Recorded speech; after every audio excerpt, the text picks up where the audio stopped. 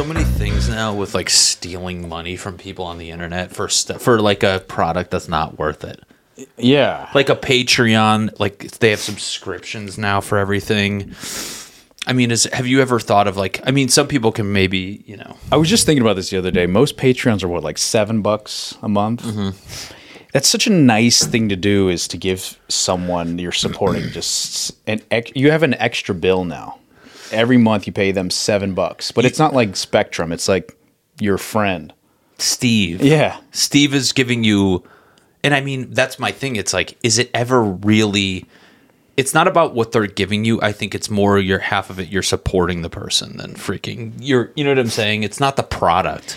It's just annoying because I feel like a one-time, like, hey, here's $15 to follow your dreams is a nice thing to do. But then, like, I'm on the hook now every month to fulfill your dreams. It's a bill. It's that's what I'm saying. You're a utility. Someone becomes a utility. You're like a second Netflix for the guy. That's insane to think about. It's such a nice thing to do. I mean, I would do it for. I mean, if you put something out once a month, I think you're being good. Your artwork is free. So, oh, thanks. Yeah. Guys, welcome back to a new episode of the Matty Chimber podcast. This is an exciting time because, again, like I said last episode, it's not just me anymore. I have decided to not duplicate myself. I decided to just reproduce and have guests on the episode, and you know, that's a good move. It's a good move. I think people, you know, as much as we want to feel important out here, I think. The people they like interactions. We've seen crowd work clips. They like seeing people talk. Yeah. They like tension. Exactly. There's tension and I felt, I mean, even you're a good friend. Amir Kabiri, stand-up comic, ex-musician. Ex-musician, yeah. I don't really play anymore. First musician evolved to comic. I did some research. So I know a little. If we're going that far back. I'm just saying, so I don't think there'll be tension per se, but I mean, there might be where I think the conversation might run dry. I mean, I think I have 5 minutes of material, and the rest is going to hear it. And the rest is going to be crowd work with you. Great! But what do you got? I mean, Amir's a great guest because you know he doesn't exactly embody most people out here in Los Angeles or in entertainment. I mean, you came from entertainment because you started with music, correct? Yeah, I moved out here to become a guitarist on the late night with Conan O'Brien, which I failed at. I like Amir too because I never know if he's lying. Everything you say sounds like it could be a lie, and then you do research and you realize, holy crap, that was all true. Yeah. No, in 2011, I ended up becoming an intern, but did hang out with Jimmy Vivino, the guitarist, on the Max Weinberg 7. Really? Yeah. We used to go to Crane's on Wednesday nights and watch him play blues. Nice. Yeah. The way you say blues seems more musician than I. Yeah. So you came out here for music. I mean, I knew that was a thing. I didn't know that was strictly for like an actual job, but no, not really. I mean, I didn't come out here for any purpose other than just to leave where I was. Atlanta. Yeah. Get out of the South. Fuck out of there. But you know, and then years of music. How many years were you a musician for? I mean, I started playing guitar at 12. I got pretty serious right away. We were like gigging, me and my friends, at 14, and then studied jazz in school, and then pretty much broke my finger playing pickup basketball and just stopped. It was the most tragic ending to a passion ever. That's like when NFL players like blow an ACL. Yeah, but not playing football. It's flip-flop. It's like biking on the boardwalk. It's like, fuck, there goes my career, you know? Did you get like swatted? Was that like kind of embarrassing? No. It was actually, I went for a steal. A steal. I went for a steal. Not even the fun part. You're playing You're playing too good of defense on pickup basketball. Pickup basketball defense ruined my musical career. I mean, did you guys win? Like, was the game? You know, I think we might have tied or something. It wasn't like an exciting day. I thought I jammed my finger, and then I went home, and it hurt so bad. I just didn't do anything about it, which if I had done something about it, maybe, you know. I mean, one time, so I played baseball in college. I don't know if you knew that. Yeah, I did. And at the time, my girlfriend from back then, she came up to visit, and my hometown friend was there. I mean, dudes growing up, we act gay together. I mean, we say silly things. It's just how guys bond, oddly enough. I mean, even when I shut the door for the podcast, I go, this feels weird, like that I had to shut the door. But anyways, And we're in here. So anyways, she got drunk. She would have a tendency to overreact. And then me and my buddy just said an offhanded, like, silly homoerotic thing, like joking, like friends do. Yeah. And she started crying, and she's like, oh, you and your friend are gay together. Got in a huge fight.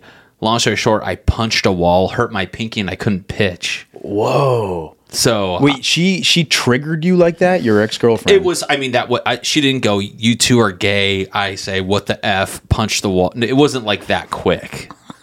It was like a process. Why do you think that bothered you so much? It was more. It was the fight that happened later. She started the fight with that, and I was like, "What are you talking?" It was like funny. Okay. And then our clear incompatibility just took its course. Wow. It's like a conveyor belt. I feel like fights are like something throwing something on a conveyor belt, and then once it's on there, it just has to run its course. Oh yeah, you got to finish it. So I couldn't pitch. Damn, but that probably felt great to punch through the wall. No, it didn't go through a wall. Oh. And if anything, I didn't even punch it correctly. I hit it with the side of my hand. Oh god. To the point where, look at the distance between these two fingers right here. Oh, and then yeah. It's still fucked up a little. Yeah, so Wow. is yours still effed up a little? Yeah, it is. Yeah, it doesn't look at that. It has a crooked. I mean, I can still play. It just, We're two pinky injuries. Two pinky. That's the name of this episode. Just pinky injuries. That's like a weak man fact. I feel like, yeah, I got a pinky injury that changed the course of my life. Damn. So the injury, basically you had a rehab period, which didn't allow you to do music. It was at the stem into comedy, or because based on some information, I'm curious. Did that get you looking in other areas? Well, no, actually, when I was at Conan, we used to do this thing where every like 6 months, the interns would put on a stand-up comedy show, and people would sign up and do the first like set ever. Really? Because everybody was like interested in doing comedy. Yeah. And so I did that, and Brent Morin was actually working on staff at the time too. Really? Yeah. Connecticut guy. Yeah, Connecticut right here. Yeah, good man. So we all did the show, and it was a small like black box comedy room. And dude, I did my guitar song. You ever see my mailman? Yeah. Love letter. You did your research. Wow. I've seen it before on YouTube. Yeah. So I did that, and it went really well. Really? Yeah. And you just were like, I can do this. I was like, try this. I did a couple open mics. I did some musical comedy, and then just transitioned, went into stand-up comedy. Wow. So the pinky injury, well, I guess that was not really, it was more of the work thing.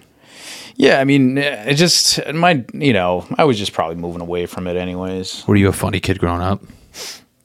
I think I was. Yeah, I was funny, but I wasn't trying to be. It was half actually funny and silly and goofy, and half people just being like, this kid is goofy, man. Really? Yeah, I was high a lot. So they were kind of, it was a mixture of laughing at, sometimes with. I'd say about 20% laughing at, 80% laughing with.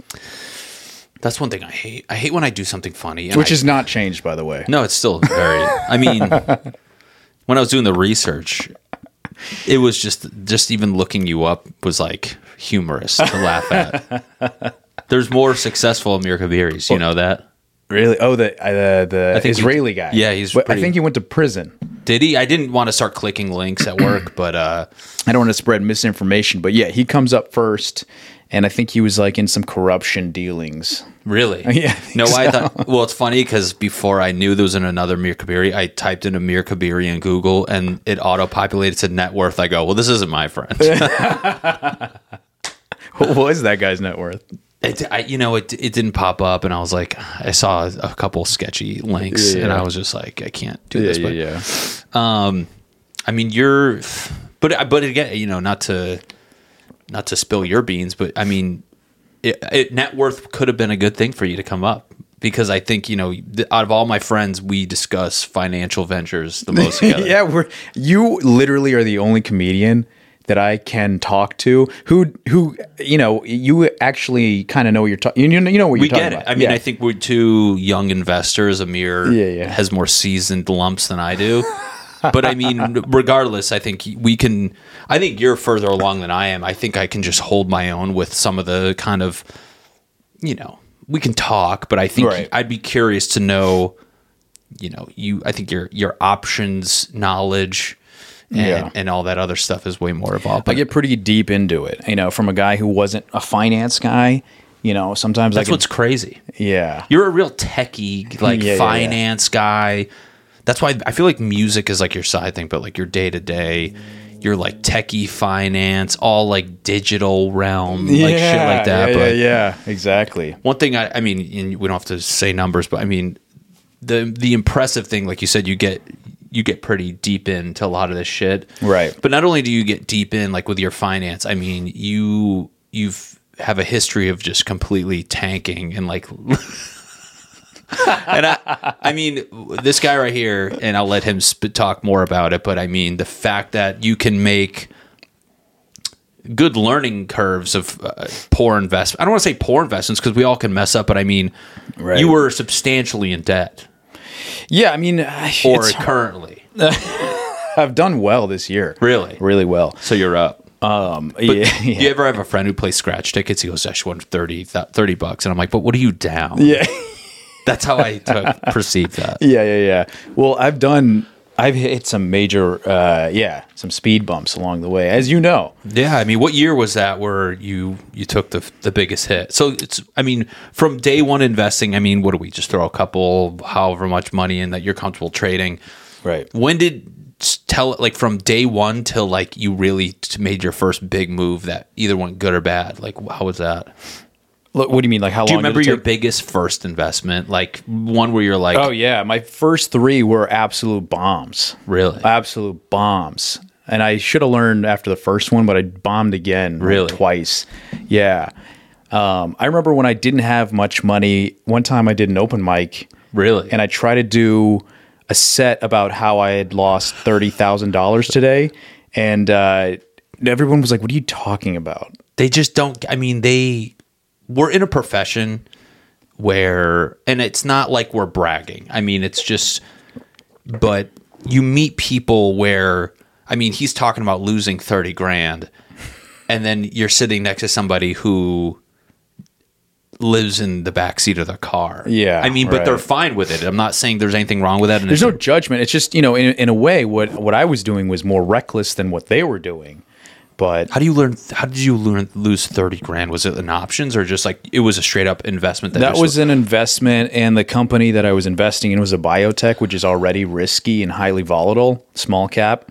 Yeah, and I think they had high risk, high reward. Oh yeah, so they had a drug that was in production. It had just they were looking for an FDA approval, and they were trying to explode and get like acquired by one of the big Pfizer's, and it didn't work out. And I remember I was at work. I had a day job at the time working, and I was in my boss's office, and I looked at my phone, and he's like trying to show me something on screen, and I was like, my heart just dropped. How did you know? So he was trying to show you something. What were you looking at to see the? Like, was your computer, my phone? Oh, you had a notification. Yeah, and this was the longest meeting I've ever had, too, by the way. It was like a one-on. And halfway through it, I saw what had happened, and I tried to just keep my head in the game and just stay professional and focused. And then, like 30 minutes, and I was like, hey, just so you know, I just lost, like, 80% of my savings, my net worth. You said this to your boss? I said that to him. What did he look at? He immediately just goes, oh, I'm so sorry to hear that. Oh, he probably didn't care at all. No, because he went right back to what he was showing me. That's fucking hilarious. I mean, I'm sure he was a little sympathetic. But I've never lost my but that's the thing. You're very even keeled. Where that was your reaction. I would have walked out the door, or I would have panicked. See, that's another thing too. Your pinky punched my wall, and then I would have been able to. I'd have to quit my typewriter job. Yeah, dude. That's the thing though. You're always going for the long high risk, high reward. Like I invested. Like my first investment was like Apple. Right. And it went down like 50 cents, and I sold it. That's how I approached game. That's how I approach kind of everything. I'm like, wow. And that's where I think we're very different. Where I'm such a educated guess, and if anything, putting the word guess in there is kind of not correct. Whereas you're like, seat of your pants, just fucking go. Yeah, I mean, for a while, and I don't want to get too graphic, but yeah, for a while. for a while, Let's get the triple X story going. For a while, when I first started day trading, remember we were talking about Robbie Gutierrez. Robbie Gutierrez. It's not his actual name, but anyways, we were watching this guy on YouTube, and I was watching him, and I would trade oil. I would trade crude oil and natural gas every morning. Really? And then I would go to work and then do open mics. And so people I had a very different life, like days, like up at 6:30 because I just had to follow the futures on crude oil and whatnot. And I would have insane amounts of adrenaline pumping early in the morning. Really? Yeah, man. Trading crude oil. That should be like a Huberman Lab thing where you're like, he says get up and take cold showers. I'm like, once you get up and lose a quick 1,000 on crude oil. Yeah, crude oil and nat gas. Natty gas reports. Dude, I was fucking... I would, it just gets you going. I mean, you thought you were going to be rich. I mean, I just thought I found a new career that I was like super jacked up on. And I would be trading, and I'd be making $200 or losing $200 a day. And it was exciting and it would be stressful. And does your mom watch this or anything? No. I mean, no, God, no. Oh, yeah. So I would basically be like totally Wolf of Wall Street. I'd be like trading crude oil and then just jerking off to relax. I remember you said that. That was one of the first conversations in finance where he goes, sometimes I'm just... if I'm having a bad day or like with stocks, I'm too stressed out, I'll jerk off to like reset. Which I mean, it's like, hey, if you're going to do it for any reason and God's going to judge us or whoever you know what I'm saying? Yeah, like, do it over crude oil. Do it over crude oil. And I got to say, what a satisfying feeling is to be fucking jacked up on a Tuesday morning on crude oil. Let's go.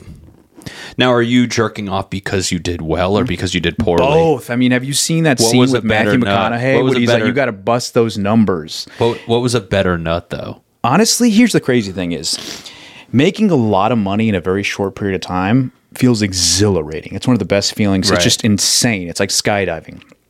But losing a ton of money in a very short period of time also kind of feels good. I don't know why. It feels good. It's like, it just feels like something massive just changed in my life. I think that's the thing. You like just change, whether good or bad. Yeah. That's not a good, I mean, because then on top of that, you're offsetting it by busting a fat nut.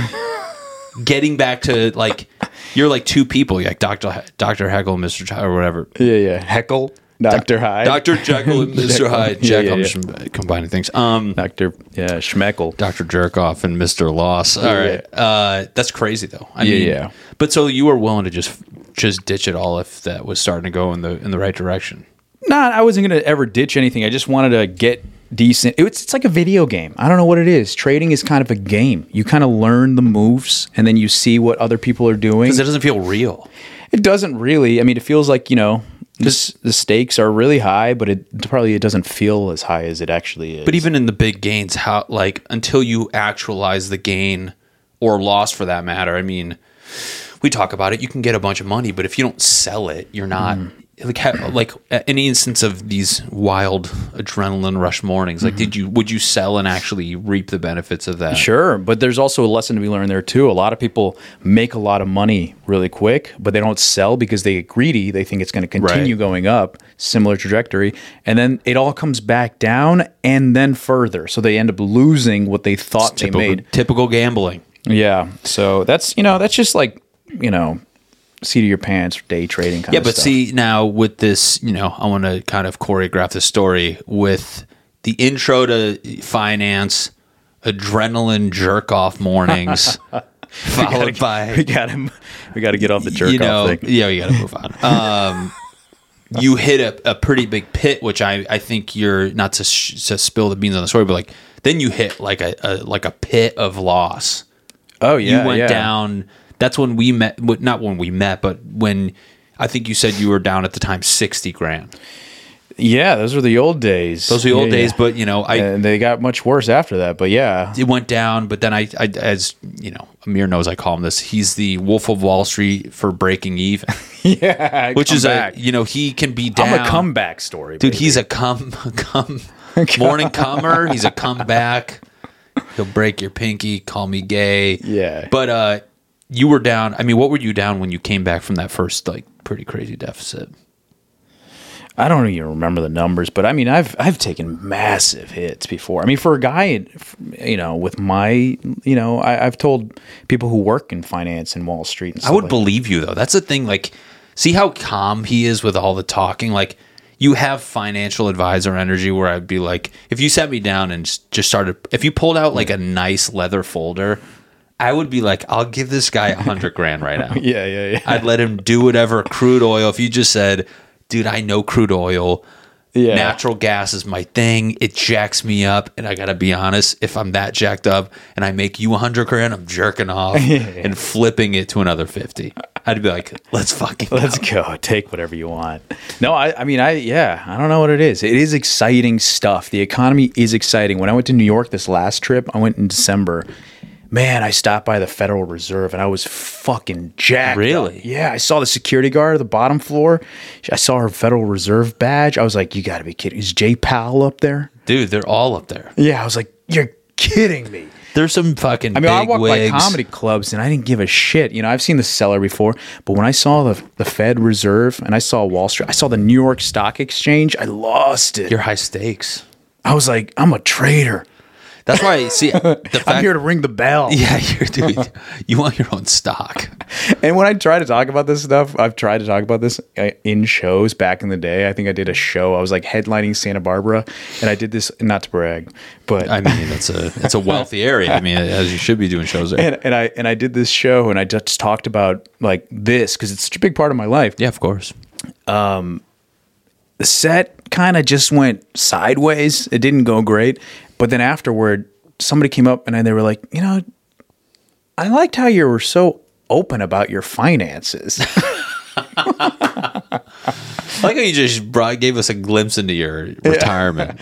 I was like, yeah, but was it good? Was it funny? They were like, it was interesting. I learned. But you make people feel better. That's like, I hate to say it. I mean, what were you talking about in that set? Do you remember? Probably just, probably that was probably during the crude oil days. But were you talking about losses or gains or just both? Yeah, coming back. I mean, because people you're like most comics bitch about, relationships. I mean, I bet there was a dude in that crowd that just made a terrible investment like a week earlier. And then you're just like, I fucking lose money. I gain it back, lose a little more. And he's like, thank God for this fucking kid. This fucking loser. That was that guy. Yeah. He came up. He's like, dude, he was stoked. That kid belongs at the Federal Reserve with a goddamn bell. I mean, that's fucked up bigger. You need to know about that stuff, though. I mean, it's good. I mean, it's fun.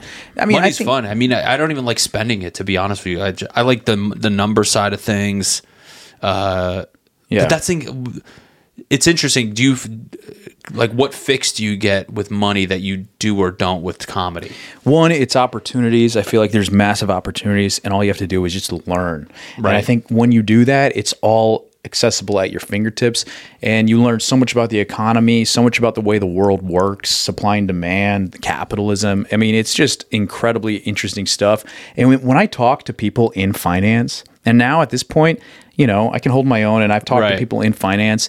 They are so fucking. First of all, I love those traders. Like I love that, but you don't find them as much nowadays. You find like people who work, and they manage funds or they work at a massive asset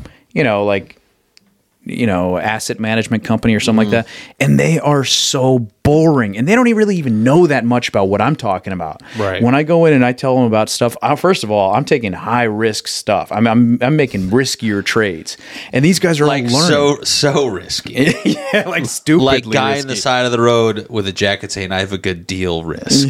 Yeah, I remember I took my mom because I was like, "Mom, we got to get you investing."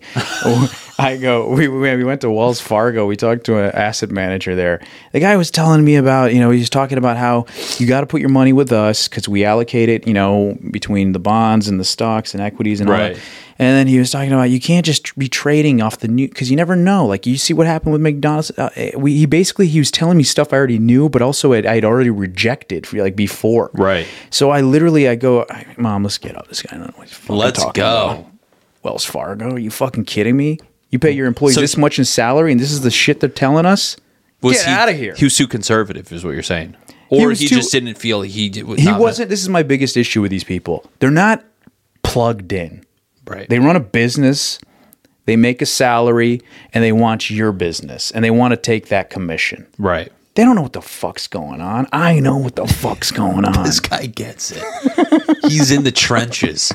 Those guys are up in their penthouse taking the moms of the Amir K's money. Yeah. What I love the fact that you said this guy doesn't know what he's talking about, I don't know what and then your poor mom had to be like, "I guess I'll follow my son." I just forced her to put her money with what I told her. But my favorite is during the pandemic. Did you ever watch Davey Day Trader Portnoy? You know what? The Barstool thing, I mean, I respect the guy.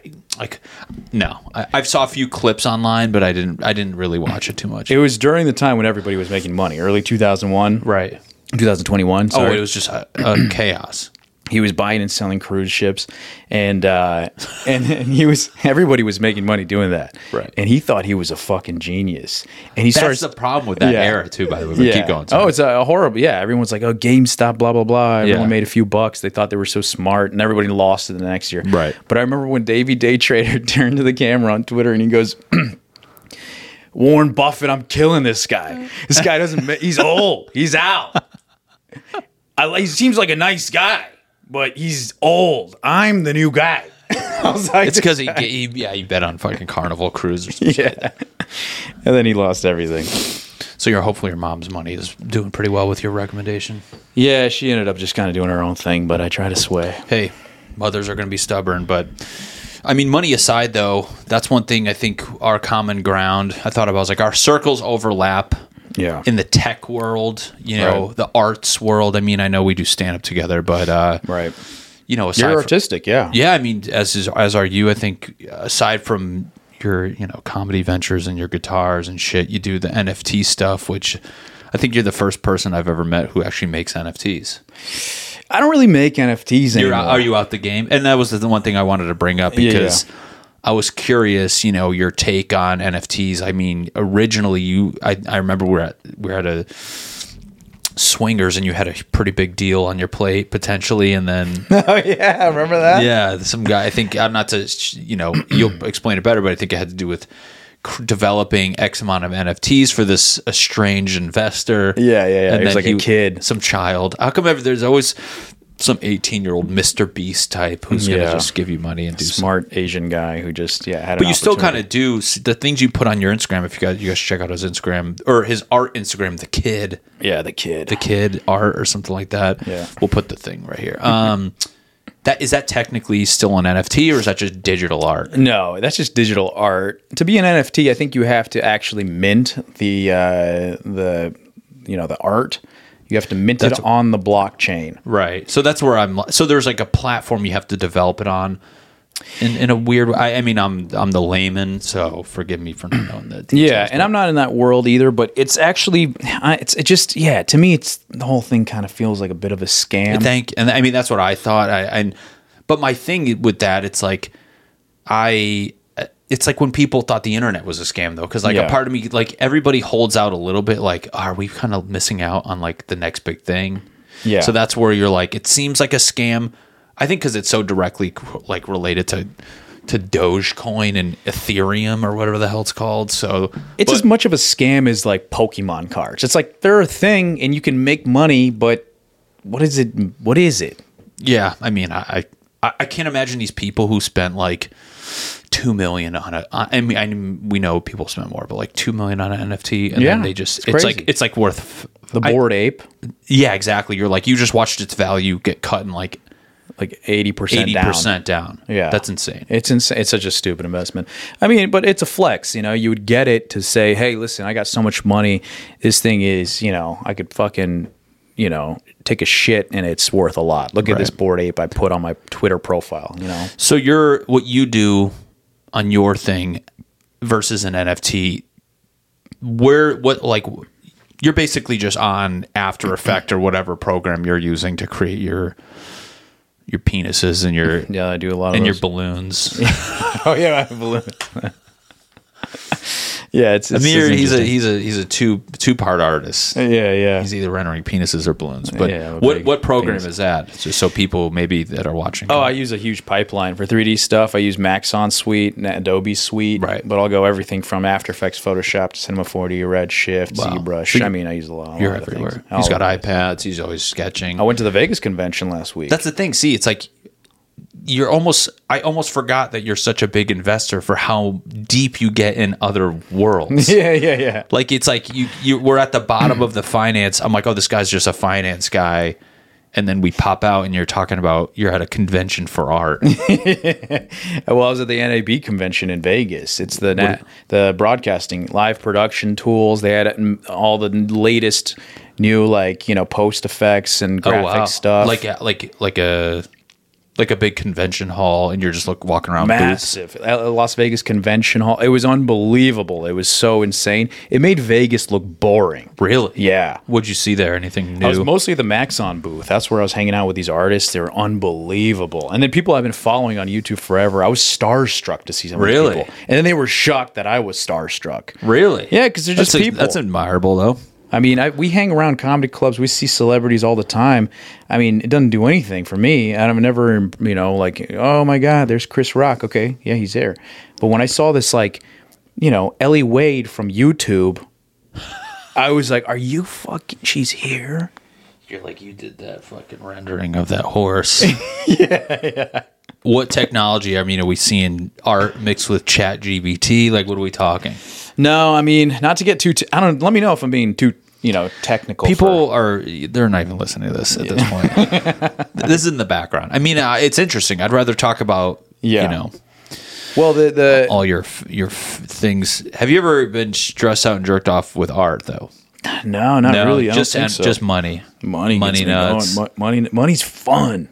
Money is fucking exhilarating. People kill over money. I mean, people do all kinds of things. So art is your dessert. Money's the entree. Art's the dessert. Stand-up's just like a fucking cigarette outside for you at this point. Cigarette's just the thing you rip outside. You go, I don't really fuck with this that much. And then you go back inside again. Jacked up. Yeah. I don't know. That's exciting, though. I mean, because you're this guy. You think he's a finance guy one day. You think he's a musician. I mean, he is. I don't want to say think, but and then out of nowhere we're watching TV somewhere, and you're like, I did the rendering for that commercial, and I'm like, what the fuck did you just say to me? So you do stop motion, or not stop motion, but you just do After Effects stuff like that? A lot of compositing, VFX art. Yeah, I do commercials, motion graphics, animations. Now, lately, it's been character rigging. See what you need out here, people? You need to fucking be a jack of all trades. You can't, everybody, if you look at your friends back home, he's like, I do insurance, and then you get this guy's laundry list of whatever the fuck, one day he's doing shit for the Super Bowl ads or a commercial. I mean, did you do one for a Super Bowl commercial? Yeah, I've done some Super Bowl related stuff. That's wild. Yeah. I mean, it's admirable, but I think, no, are you worried though? Cause sorry for burping into the mic. That's disgusting. Sorry. I mean, you introduced me to Chat GBT, and I feel like... Did I? Yeah, we were driving to San Diego. Oh, yeah. You told me to have it tell me a story or something like that. Yeah. But you were excited how it can do better things. And if you guys don't know what ChatGPT is, it's some AI nonsense not nonsense, it's pretty cool, but you were saying how it can help you code and shit like that. I mean, half the stuff you do, can't that eventually do what you're doing? It's possible. I mean, they're calling it the white collar revolution, right? Really? Where it's like, all the programmers, developers, artists, poets, creatives, writers, those are the people that are potentially threatened by this. Really? Yeah. Oh, yeah. I mean, because it's like, it's not like this machine that can pour coffee and it's getting rid of the bottom. Yeah. The blue collar workers. Your barber's fine. The guy doing the radiator. The graphic designer for the barbers. Yeah. Now that guy's fucked. We don't really know. I mean, I've embraced it. I'm into it. I actually was curious about that. I asked people from NVIDIA to Adobe to Maxon, all kinds of people when I was at the convention. Really? And it's funny because a lot of people, typically when something new comes on the scene, you ask people, what do you think? Is this, is this a big deal, whatever?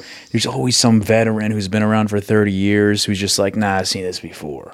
What the fuck did you? I mean, with all due respect, what did you see like ChatGPT? Yeah, well, not this. That's what I'm saying. This is different. Oh, now okay. with AI, when you ask people are just like, yeah, I don't really know. Yeah, because it's that good. It's really good, and it has an incredibly, useful applications. I'm curious, like I totally agree with you. I'm curious if you ask it the same question. Like, I'm wondering if... I don't know if this is supposed to be funny, by the way. I don't give a shit anymore. It is funny to me. Yeah. But, like, if you ask it the same question, like, 90 times, I mean, I feel like it's going to... not same question, but, like, creatively, like, it's like... I wonder if it'd give you that many results, but... Or if it's going to eventually be like, oh, that's an AI thing. You can tell because X, Y, and Z. I have heard that because in schools, people are using it to write essays and do homework for the kids. There's now a counter AI that can identify whether or not you generated that response through an AI. So there's like AI, like validators or something, whatever they're called. But yeah, there's also creativity sliders. You can go as, wide or far away from the initial prompt. Right. Using specific parameters. It's interesting stuff. But would you ever use AI to talk to a woman? I would probably use it to text a woman. That's I don't what I'm like saying. to text. I'm not a texter. You have a dating app. Oh, yeah. I'm working on a dating app. It sounds like we're joking at this point. I know. Everything we said sounds fake. But your dating app, I mean... if I was single right now, I think and that's what makes me think, I mean, how many with Bumble, Tinder, it's like... I don't want to act like with girls per se. I feel like girls are easier to text guys because no pressure's on the woman, but with like the guys, I mean, have you considered like a response on ChatGPT? I don't really, what I mean? You're not a dating app guy, though. Not really a dating app Besides guy. your own dating app, where you're the only male. Yeah, I'm the only guy on the app. That's what I'm talking about. You find a problem and you solve it. He goes, competition is too much. Yeah. I need to fucking get me with a bunch of women, and you're the only guy. And every time they swipe, it's just a picture of you. That's the thing is, I'm not the kind of guy who's going to change me. I'm going to change it. You know what I mean? It's funny because I know you, and I kind of disagree with that. I'm kidding. I see the character coming and going, and I'm like, we'll let it ride for a little bit. No, just kidding. No, you're feel free to negate that if you want. But I think that's what you should do, though. You should invent the first dating app with an assistant called a wingman with a ChatGPT filter, so they can be like, hey man, you're kind of getting creepy. Please take it easy. Slow down. Help you. Yeah. Hey, listen, that was over the line. You pay for 3 ChatGPT responses, and then you get more. Yeah, that's a fucking good idea. That's a great one. And one of the ideas that I had, I don't even know if I should be, but yeah, it was sort of. I think we should. There should be a Patreon bar because that was actually a really good idea. I love that idea. Yeah, I mean, there needs to be some workshopping going on. Some of these guys are typing in whack ass shit that's freaking people out.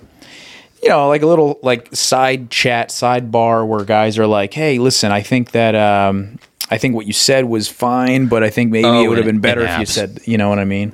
Yeah, like a little Reddit comment thread going on inside the because guys in apps are being fucking creeps and shit. Yeah, there's always that going on, and I don't know. You gotta fucking play ball, right? You gotta play ball.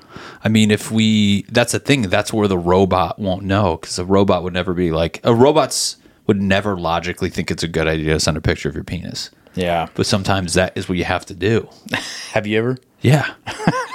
I'll send one to Mandy right now. Oh, right now. I'll send yours to her right now. My girlfriend's in the other room probably listening to all this. That's why we're getting pretty quiet in the edgy parts. But keep it down.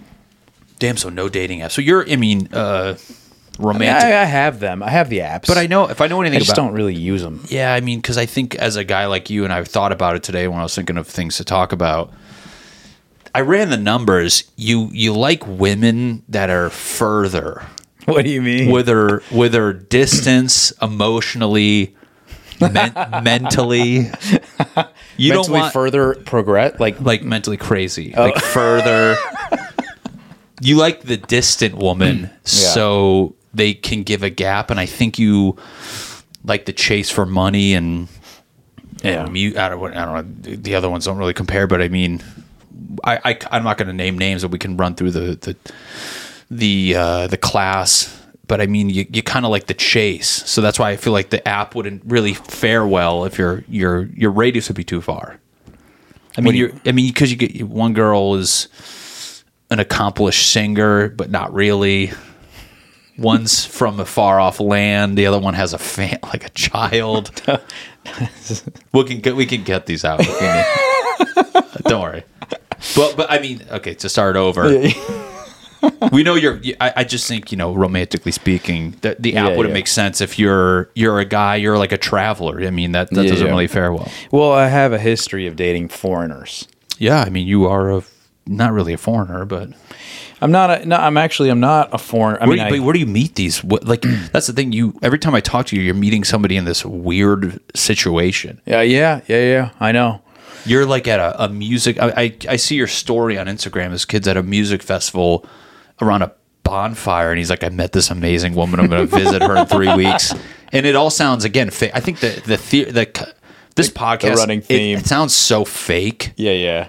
Like, for all they know, we could be lying this whole time. Yeah. I mean, I think that's true. I mean, I sound like a fraud, but you're not though. It is what it is. You're it's just you live an extraordinary life. But you know what's crazy is you would never think that just by looking at me. You know what people think when they see me?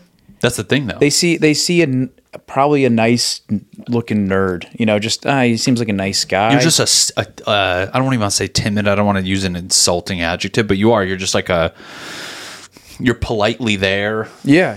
You're not out of the way, but you're but I'm not the guy trying to make a splash in a room. You know what I mean? You get in the room and then you fuck with the wiring. So there's you're like a mouse. You get in the floorboards and start chewing. Yeah. So then a big thing happens because of your brain. Maybe. Yeah. I'm outside looking in. I mean, it's good though. It's good to be the quiet party. I mean, you told me stories of you in high school where, and I mean, his stories from high school, they don't even sound believable because I know him, but now that I spend more time with you, I can see why they make sense of you used to have this heathenistic party life of, in Malibu and Atlanta, just party. I mean, you would never guess that. Yeah, there's a lot of discrepancies between the way I look and who I actually am. But that's, everybody, I think it's safe to say people watching and listening, I mean, they should take that not as a grain of salt and be like, the people you're talking to, you never know who the hell you're talking to. That's true. And that could be good and bad. I mean, you're the good outcome. Right. Where they're like, yeah, I met this guy that I work with and he's quiet, but he took me to this underground rave and then had me invest. But you're I'd rather talked about Dogecoin down there, dude. I mean, we've had some bizarre conversations at yeah Jam in the Van, right. But I think I'd rather be that guy than. But do you ever get pushback when people think they don't? Have you ever had people be like, that's not you, that's not true? Oh yeah. I mean, I remember when God, I don't even know if I should say this. Whatever, I'll say it. We'll blurb and bleep and shit. I used to live next to Tony Hinchcliffe. Yeah. You're not there anymore? No, I am. But he's not there. He moved to Austin. That's right. Okay. And Tony Hinchcliffe has Kill Tony. It's a big comedy podcast. Yeah. And I remember during the pandemic, we were at home so much, and I would see him all the time, and I was kind of having a lot of fun during the pandemic. I was seeing a lot of girls, and yeah, you were. And I was having a lot of fun. One time I told Tony about multiple people in my life, girls that would come and go and who I was seeing and whatnot. Basically sounded like I was living a debaucherous life, just like a player. And he goes, no one believes you, right? That's so funny. I mean, that's true. Yeah. That's a good way. He just literally cut through all the shit and goes, no one that doesn't mean he doesn't believe you, but at least he's being like, just so you know, no one believes you. Meaning he could have meant you probably shouldn't say this out loud because half the people you tell are going to think you're crazy. Yeah. But that's exciting. I mean, that's like the crazy person you see that you're like, that guy's full of shit. And then you see him doing the cool thing. You're like, holy crap, he was telling the truth the whole time. Wow. So the theme of this is I sound like a liar, but I'll prove it to you. You're not. Yeah. And I think that's a good thing. I'd rather do that than the inverse of that. Yeah. I seem like a fucking cool guy, Yeah. and then I'm lying. Right. Yeah. I mean, you don't have to lie, which is good. But That's good. It's crazy though, because I mean, the crazy stuff. I mean, when you tell me all those stories, I think how, and I'm curious. Like, I've never met your mom. Yeah. But you told me your dad is like a wild guy. And I don't, you can go in as much as you want, but I mean, Yeah. I can see from your stories of him where you get it from. Well, yeah, I don't talk about my dad publicly. Oh, really? Yeah. We don't have to. I mean, Yeah, I mean, I think it was more for just trying to paint the picture of who was Amir Kabiri. Yeah. No, but he was he is. He's not. He's still. I just haven't seen him since I was young. But he, he's the most interesting guy that I have ever met in my life. I don't even really know him though. I mean, I know him, but I don't know. I mean, there's a lot that you don't know. Especially when you're not physically around somebody. But yeah, that guy. Yeah, I think from the stories you tell, I'm like, I think I know where he got that from. Yeah, exactly. I'm like, I don't know him either, but I mean, because your mom, she seems like a reserved. She's a super, super, just incredibly, amazing woman. Sacrificed everything for her children. Ball buster though. She'll bust your balls, and she'll put you in check. But she'll also do everything for you. Interesting. I don't think you're not a ball, but you don't bust balls though. Not really, and she doesn't do it like out of her way, but she'll check you constantly. She'll be like, hey. It's every mom. Just why don't you take it easy. Your mom doesn't care. I mean, she's probably happy that you do all that. Like, so, I mean, with all your careers, let's kind of step back because it made me think, like, my mom pushes back on me doing comedy and shit. Really? Yeah, a little bit. Even now? She's really no way. She doesn't care about it. Well, you're doing great. That's fine. Mir, you think your life's a lie? It's all fake. No, I'm just kidding. What do you want to do? Like, moving forward, I mean, I think the answer is pretty self-explanatory. Like, what's the end game for Amir career-wise? Oh, that's it. I mean, I don't really have an answer to that. I just want to keep being, hungry for random shit and curious, and I like doing that. Obviously, we do stand-up. I still do stand-up a lot. I just don't do it like the way I used to. We talked about that. The shows are far and few. Yeah, there are less shows. And it's like, at some point, I mean, granted, open mics in the comedy world are, a thing. I'm sure self-explanatory, but you don't want to do those as much. But then you're between a rock and a hard place. Exactly. And we're like, am I even doing this? I mean, literally last week, I was like, I don't even feel like a comic anymore. And then me and Mandy will go do like an open mic just to feel it's like a defibrillator. You got to just get a pulse where I'm like, I feel like I'm still involved. Yeah. I'll do this, which is not like me. I mean, it didn't used to be like me, but I just sort of do shows based on whether or not I want to as an individual, where I'm not really in a position comedically to be like, no, I'm not doing your show, but I will do that. I rarely. I walked out of a show last weekend. Really? Yeah. Where was this? That's really hard to imagine. Well, it was a 420 show. Oh, okay. And I don't smoke weed. Yeah, I mean, I stopped smoking weed a long time ago, so I don't even like being around it. But when I walked into this small room, it was like, bunch of people smoking weed. Where was this at? It was in one of those like small room. It's like the place on Beverly. They have a little a dispensary. No. It was like a comedy venue. Oh, like a one of those like black box. Yeah, I don't want to name any of them because they're that shitty. But they do shows on the weekends and whatnot. Yeah, and sometimes they have good lineups. But right. And so I walk in. There's a bunch of weed, and I just walk right out. I go, sorry, I'm not doing it. That's a mature move, and I think that means I'm 34. Yeah, dude. I mean, that doesn't mean you don't like stand-up. I mean, at some point we have to be like, I've been here before, and I don't. I think there was a show I didn't do something like that where you're like, dude, this isn't gonna make me better. No, and it's not about like this like gauntlet of comedy. Right? And I will say this: you could even argue for me that I really don't like drugs, but I don't like drugs more than I like comedy, I think. Right. Which is not good for my career, but at the same time, I have a strong point of view. on drugs. See, that's in hindsight, I would want to see the Amir go in there and reprimand them. Yeah, I would have if I had stayed long enough to do my set. Yeah, but, you know. I did one of those shows and I got me and Mandy drove to Palm Springs and it was so hot boxed. Yeah. I was on stage and I literally forgot, halfway through my set, I forgot jokes. Really? I was high on stage. Oh my God. And it was just stoners in the crowd. And literally before I went on stage, the kid running it, he was wearing a purse with like 500, I mean, no, probably like $1,000 in cash in his like little man purse. Yeah. And he was walking around and he passed out little snack sized bags of Cheetos. So my whole set, I just heard crinkling. Oh God. And I was just like, I feel like I'm doing a show for rats. Dizzy. Just going. I go, you guys are so high, you're gonna smoke the Cheeto and eat the blunt. Oh God. But anyways, that was the last time I'll ever. You know, with you, it's puzzling because you mentioned this not too long ago that you still get nervous. Oh, every show. It's insane to me. I mean, it's just a thing. You're so experienced and you do great. I don't understand how you even have. See, now for me, I'm the opposite.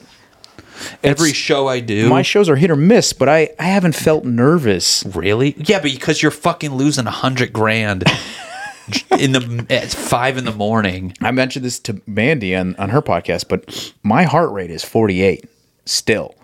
And like resting? Resting heart rate is 48. See, mine's not. Mine's like... What are you at? My therapist once diagnosed me as emotionally sensitive. Oh, really? Yeah. Which I was insulted by. Yeah. She goes, you're emotionally sensitive. And my heart, like... I mean, I don't say I'm like healthy, but like I get worked up easier. Yeah. So like before a show, I can do a show for 10 people. You got to punch the wall workout. Or 200 and I feel the same. No way. Like I'll get, if anything, I'll get less nervous for more people because it's kind of just like, all right, whatever. It feels like more of a performance.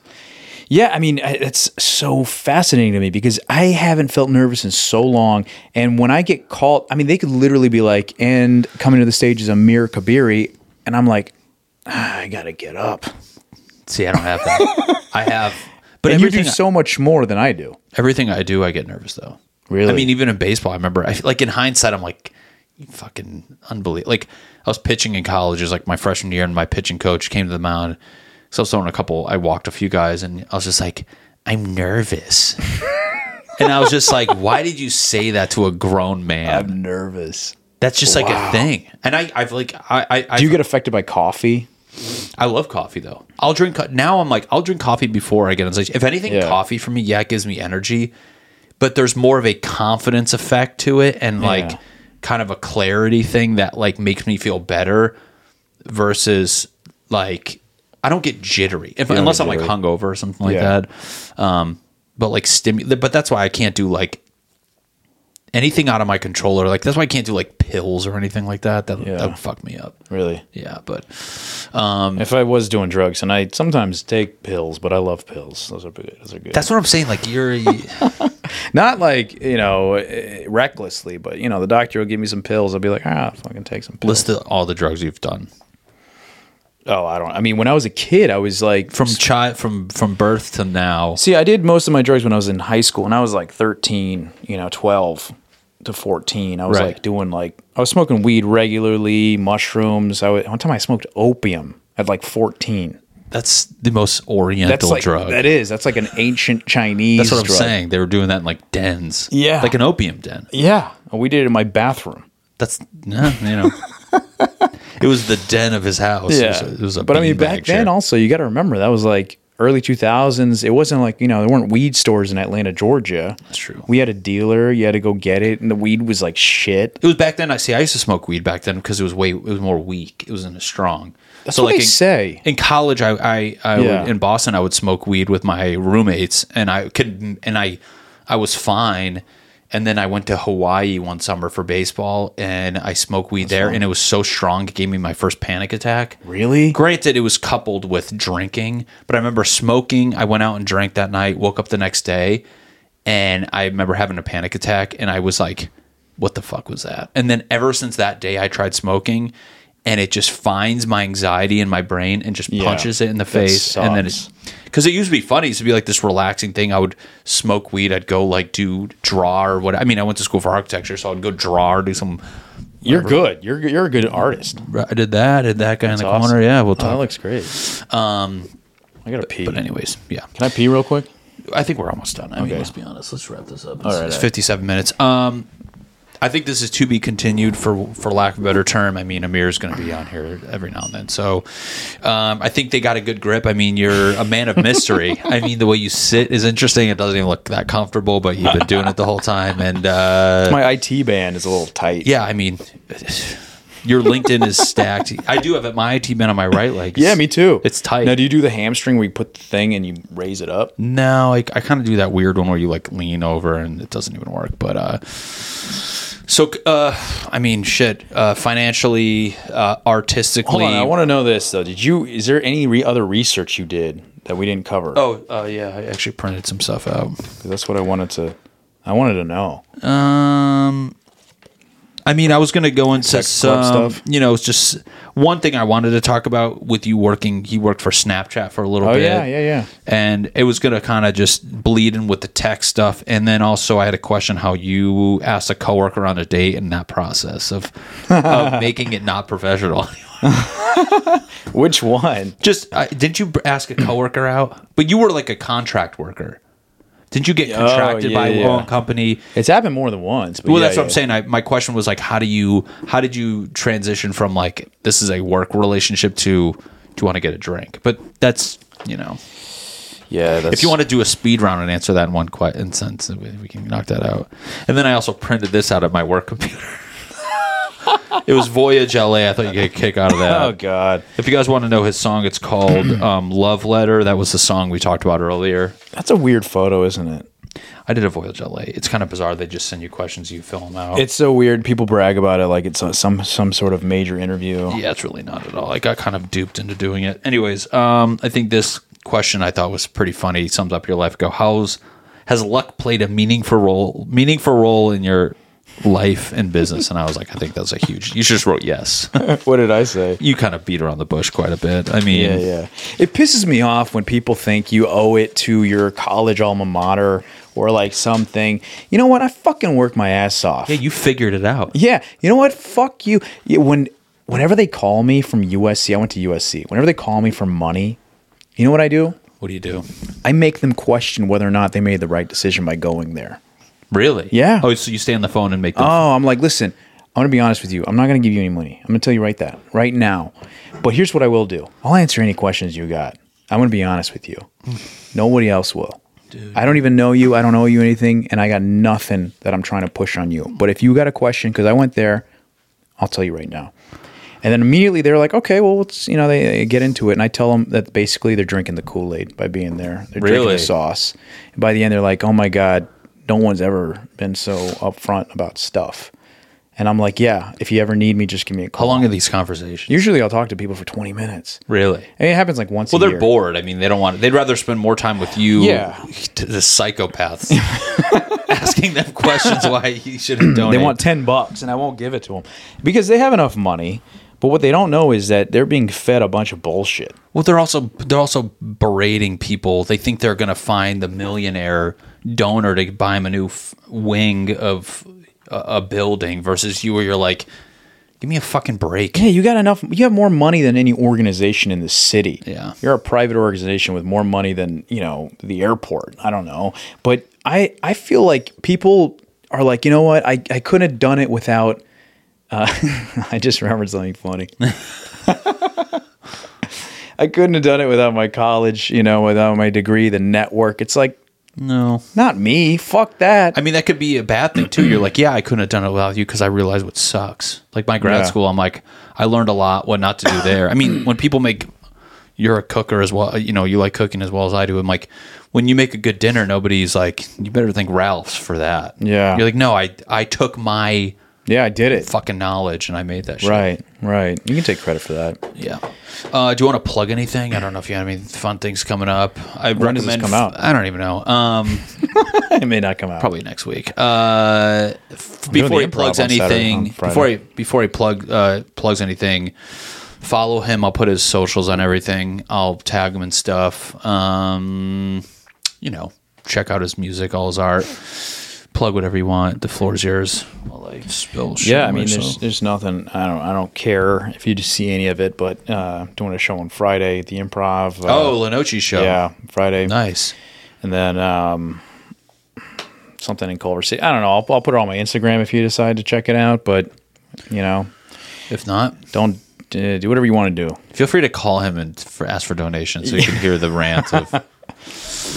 As far as a comedic podcast, I don't know if that was funny, but I feel like I listen to podcasts that are more interesting, and I think that was we struck the interesting. I mean, I don't expect everything to be funny, and also, I don't know about you, I don't like to be funny all the time. I think sometimes it's more fun, and finding humor in the moments is more fun for me. Of course, me too. And I think when you're trying to be funny constantly, it's actually annoying. It's kind of cringy. Yeah, that's why when people find out I do stand up, they go, "Really?" I'm like. Because I'm not like the class clown type. Right. I don't want to be loud. I mean, yeah, we find humor in, chat GBT rants, but that's funnier than trying to be annoying this whole episode. Right. I mean, you can, yeah, exactly. But how this is ending is two men in their mid-30s that have to piss really bad, and I spilled water or Celsius heat on myself. So pee so bad. Thanks for doing the podcast. Thanks for having me. Yeah. All right. Cool. Yeah. Bye.